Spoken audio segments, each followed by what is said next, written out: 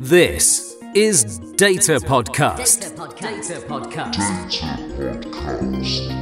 In the ever-changing world of data, this is the podcast packed full of information to keep you right on top of all the developments. From AWS and Azure, through to data science, big data, AI and NoSQL, and everything in between, we cover the essential updates from both a technical and non-technical perspective, including special guests and in-depth interviews. Now, please welcome your hosts, Rajiv Bahar and Shabnam Khan, with today's episode of Data Podcast.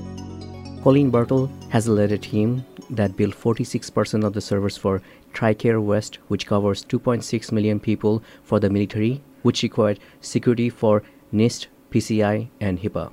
He has his MBA from Carlson School of Management, CISSP, and is a SME for the CompTIA Project Plus exam. Having been a consultant at 5 Fortune 100 companies in e-commerce, financial services, and retail sectors, Colleen has a wide experience of what happens in information technology. He's currently employed in telecommunications at a major health insurance company. This is Rajiv, another data guy, and I'm also joined by Shabnam, who's also a data analyst. She's co-hosting with me today. Did I miss anything, Colleen? I like to kind of go through what in MBA we talk about an elevator speech. So I want to talk a little bit about my history so you understand where I'm coming from. So after I graduated from school, I started out as an engineer out at SuperValue. And with my off time, I would spend a lot of my own personal time learning the technologies in depth. So I became a Microsoft MCSE, a Cisco CCNP, a Citrix CCEA, and HP ASE. So I spent a lot of time learning the technologies myself to really understand what was going on. And then as I was going on, I would interact with project managers and find many of them didn't understand the technology. And so I thought that if I could develop my skills in project management, then I'd be able to more effectively lead a team and be able to communicate between the technical and the project to be able to work out effectively and be able to execute very complex plans. And that's been very successful for me because as I transitioned to becoming a project manager, I was able to lead many different complex infrastructure projects. So for example, I have led teams that have virtualized over 1,200 servers, Thomson Reuters. I have worked on capacity planning for Black Friday for BestBuy.com. I've also helped replace core routers for FICO, which they've got many different financial systems that are involved with there. And then I've also done an enterprise-wide SAN refresh for MoneyGram. So I've done many different areas because I'm able to communicate with all those different groups effectively. So that's kind of my value proposition, and that's how I kind of work with things. With your primary background in computer security infrastructure, I've heard you've had some exposure to data science. Can you tell us about your analytics project named Affinity? I work currently with a major insurance company in the metro area, and I've been working on telephony systems for a long time. And a lot of people think, oh, phone systems, boring. Well, when you're talking about 100,000 agents and you get to the very sophisticated levels that a lot of the insurance companies work at, it's a really different game, and data analytics has become a very large part of this. And so one of the projects I've been working on currently is implementing a technology called Affinity, which is really kind of cool. Essentially what Affinity does is they take a look at everyone in the United States' information for Facebook, LinkedIn, Census, 250 different data sources, gets that information about you, and then it comes up with a personality type and what type of people are going to work out effectively to be able to communicate with you.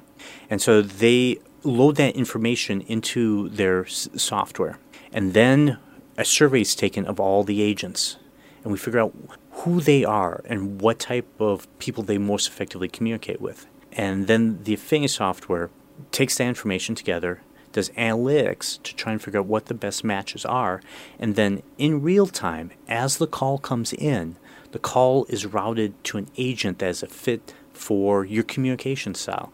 So, for example, if you are able to more effectively communicate with a female, for example, that's who they'll try to first match you with. And so then what hopefully that does is then you have fewer calls to the call center. They're more effective because you've got better connection with the people, and you're able to go through things more quickly. So that saves the company money, and at the same time enhances the customer experience.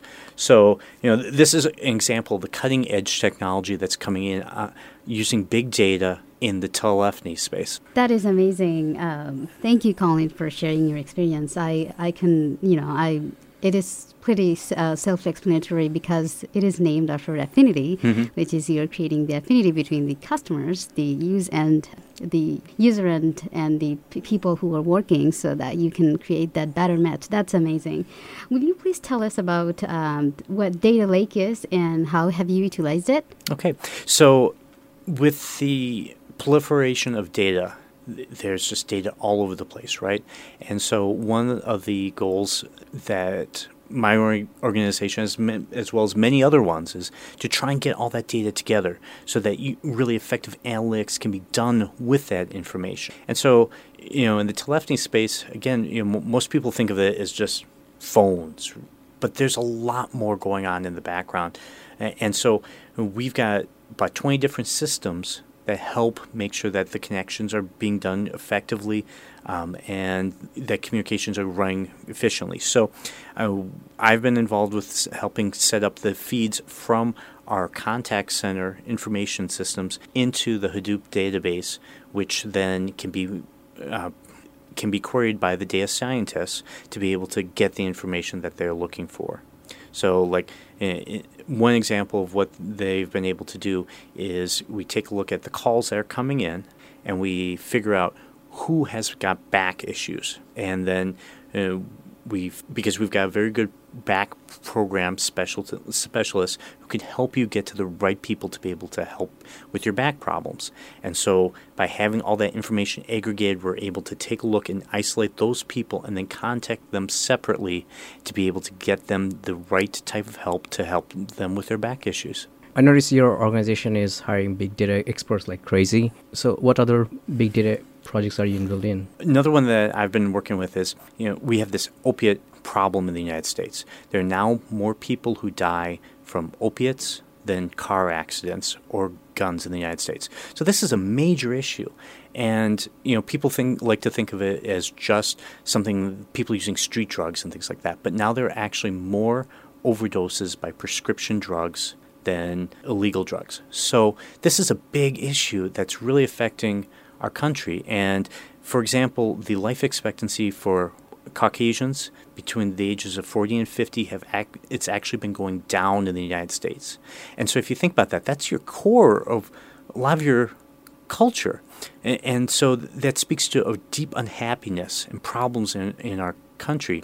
And so one thing that we've been able to do by taking a look at all the different data sources that we have available, we can take a look at what surgeries people have been taking, how many times that they've been going in, and we've been able to do some analytics using computer learning to be able to isolate who is most likely to become an opiate addict, because we also get that information as well.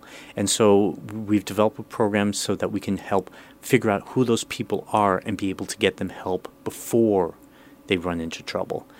So this is a great example of how big data can really make a difference to people, because we're fortunate that we have access to all that data, and then we can do those complex analytics. Because sometimes if it's a minor surgery, then those aren't the ones that necessarily are likely to cause problems. But if you have a major surgery where you have to have opiates for a long period of time, then that it's a bigger issue. So that's one of the ways that there's many different people trying to help us with the opiate issues, by re-educating doctors and nurses, etc.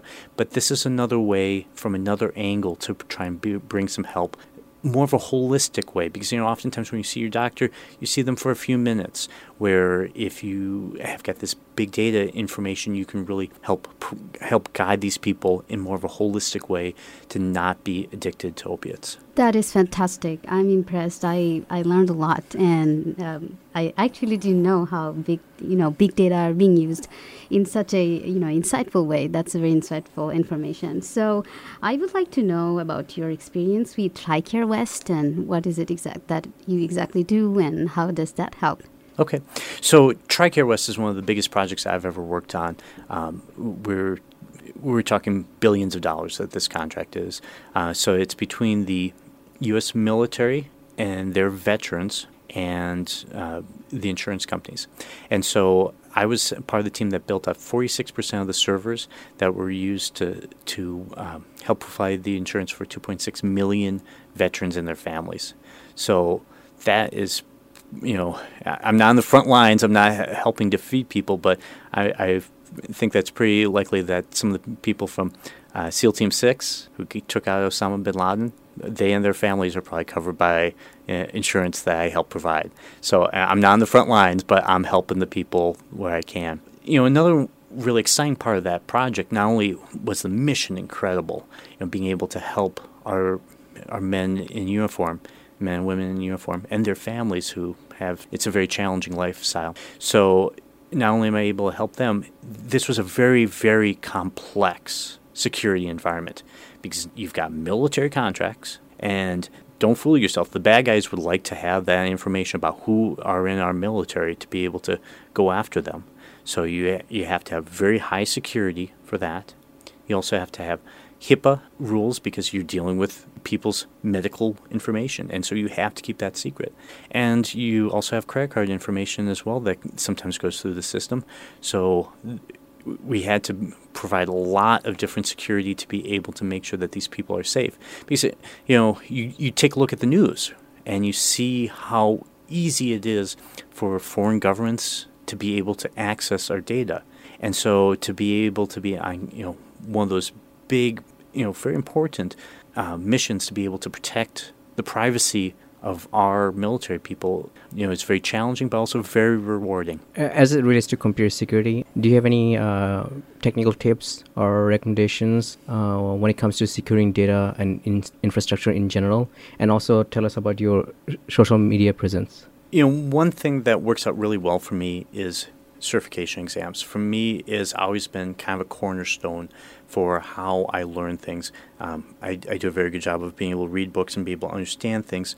But, sometimes when people study a subject on their own, they don't get a really holistic picture of how everything fits together. And I think that that's one of the values that certifications bring.